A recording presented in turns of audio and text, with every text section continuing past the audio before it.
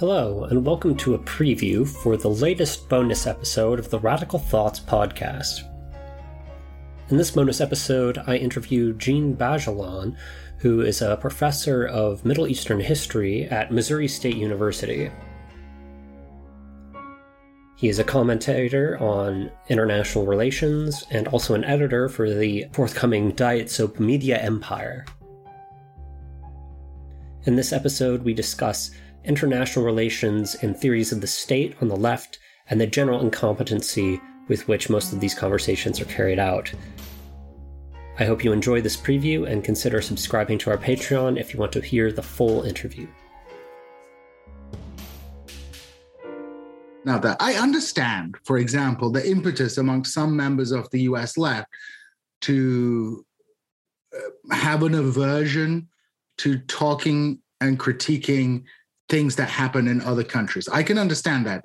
You know, it's a completely logical response to the enormous weight of propaganda that is pushed forward. And I understand also the suspicion of sources. You know, as a historian, one of the things you have to do is assess the validity of sources, how accurate they are, read between the lines. But an important thing to understand is when constructing historical narratives, sometimes the issue is not whether or not somebody is lying or not lying. It's what is emphasized and what is not emphasized. So you might have, let's say, for example, conservative institutions. You might have conservative institutions who perhaps back research on China, which presents, let's say, negative images of China. That research might actually be quite accurate, right?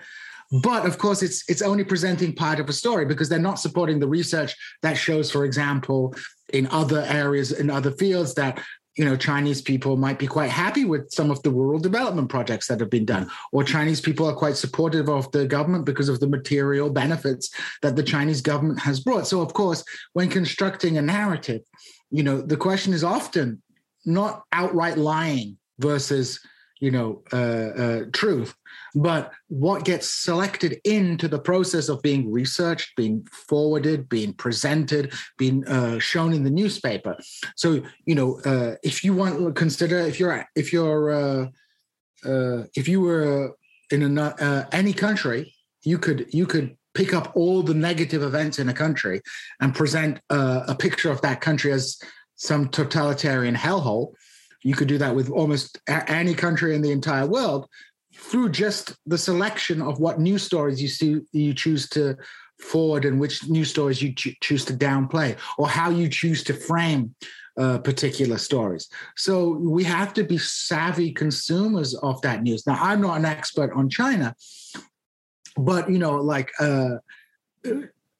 it's important, I think, to have a kind of a smart perspective and try and understand where different perspectives are coming from, if the information is accurate. And secondly, and this is a discussion I had, for example, with one of my hardcore Trotskyist friends, right? And my hardcore Trotskyist friend is not like these weak Western Trotskyists who are just basically just social democrats with Trotsky posters. He's like a hardcore China is a deformed worker state Trotskyist. And we were discussing the Uyghur issue. And I don't know how true these stories are, or, you know, like what's exaggerated, what's real, you know, this, that, and the other. I'm not in a position to make a judgment on that. But the point I made to him, I was like, look, even if, you know, you're telling me that like all this stuff about the Uyghurs is false, okay, but even if it was all true, it wouldn't really change our fundamental desire not to have a Cold War with China, right? You know, like it. So from my perspective, whether the Uyghurs are brutally oppressed or whether it's just a development program, is kind of secondary, because at the end of the day, we're not in China, and the last thing we need to do is to promote a Cold War with China. So whether it's false or not is kind of, and this may sound a bit cold, is kind of irrelevant to, let's say, our posture towards China in the United Kingdom or United States, because anything that the United Kingdom and the United States did to, inverted commas, help the Uyghurs on the ground would probably make the situation much, much worse, right? So, maybe we could advocate for like, okay, more refugees should come to our countries as a general sense. And that could include Uyghur refugees or what have you, right? But like beyond that, whether or not, there's a brutal repression going on in Xinjiang is kind of wouldn't change one's attitude towards whether or not we would support a Cold War with China. And I think that's an important thing to recognize, right? We shouldn't feel a political need to defend things that seem pretty unsavory taking place in other parts of the world. I don't see a contradiction between, for example, saying that, for example, maybe the Cuban government have done some things wrong, but at the end of the day, America shouldn't be having an embargo against Cuba. America should be opening up the borders to Cuba. And even if the Cuban regime has some negative aspects to it, then, if we're so worried about negative aspects, why don't we do a little bit more about Saudi Arabia, which is far worse than Cuba, than the United States? Expose that kind of hypocrisy. So, I don't have a kind of a need to defend or condemn regimes around the world, right? There is a political position that you can take towards these things, which is related towards your country's posture to them, right? So like maybe Nicolas Maduro is not a great leader for Venezuela, but none of that justifies the United States putting the country on embargo, under embargo, and basically exacerbating the economic deterioration in that country. We actually have, by even saying that, we can say like, look, this is actually you complaining, liberals and conservatives complaining about so-called human rights issues in these countries is really like a separate issue from what the state's policy is towards these countries and the deleterious effect of those policies towards those countries. So I don't have an aversion to critiquing or like discussing in a like concrete way. And I trust leftists to, understand the difference between saying like, yeah, it's maybe not a paradise in North Korea, but at the same time saying like a war or escalation by the United States with North Korea is bad. Often the discourse I hear from the left, when you mention any of this, is that you're just priming the left to support war with North Korea, China, Venezuela, and things like that.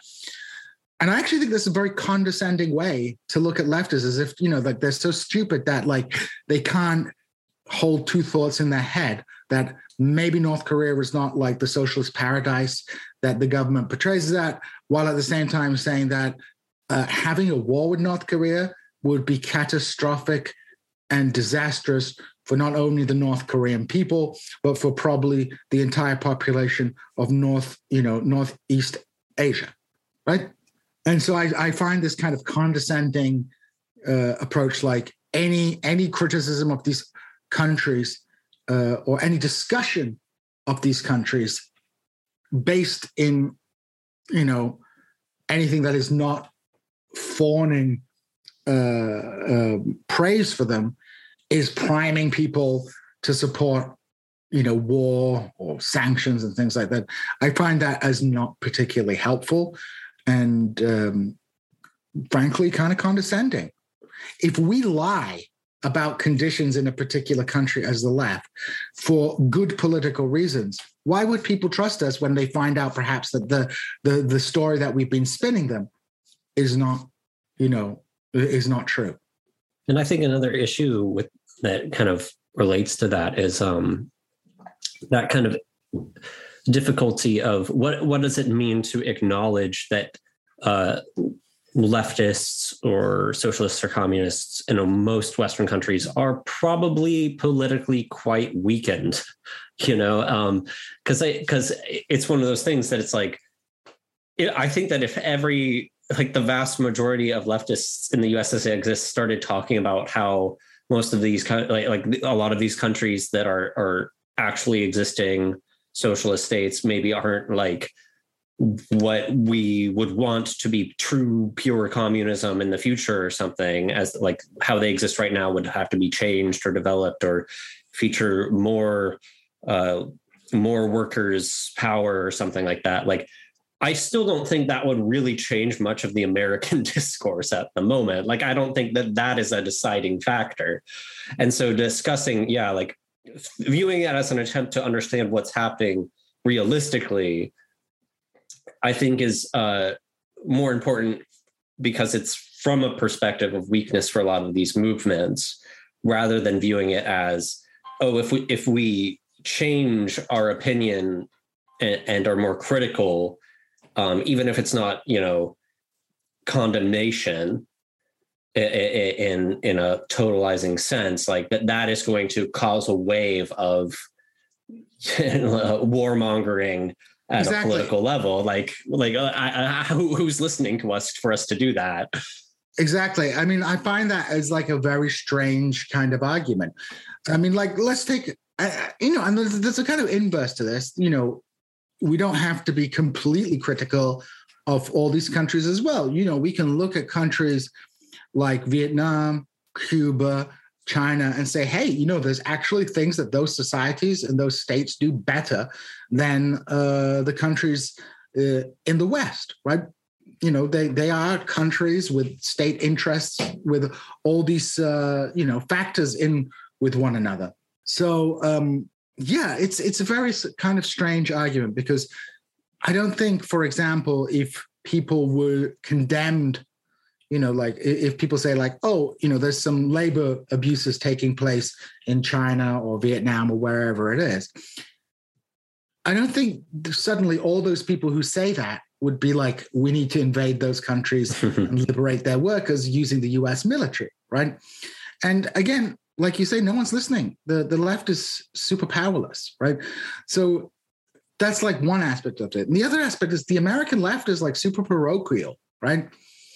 It's most American leftists are like interested in domestic affairs. And when we do have discussions of foreign policy, they tend to be framed within this simplistic, moralistic good versus bad, right?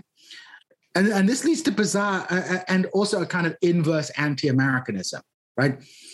So, for example, I can get why a leftist might, for example, defend Vietnam or China, right? Those are at least nominally socialist states. But you have people on the political left defending Putin, defending Assad, defending the Islamic Republic of Iran, which are not even nominally leftist regimes. They're right-wing regimes. They just happen to be counter-hegemonic, right? That would be the equivalent of, it's not an exact equivalent, but like being in the United States and in the 1930s and defending, let's say, Japan, because Japan is counter-hegemonic to the United States, but ignoring the kind of the imperial policies of Japan as well. These are two capitalist powers. One is weaker, one is stronger.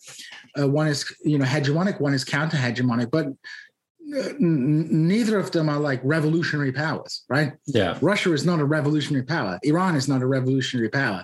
Assad's regime is not a revolutionary power. They are right-wing regimes that have fallen out with the kind of American-dominated world order. And again, as people on the American left, we should not be supporting escalation with these countries, right? We should be supporting diplomatic engagement, opening up relations, normalization, and those kind of things. But we shouldn't be deluding ourselves about what the character of these regimes are. I see people particularly with regards to Iran and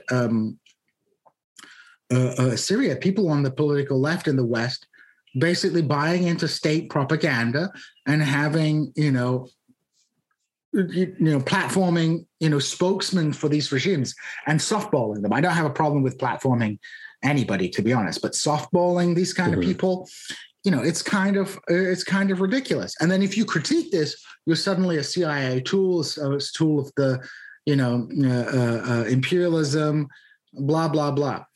And the irony is, like you go to a place like Iran, the leftists in Iran hate the regime, right? Mm-hmm.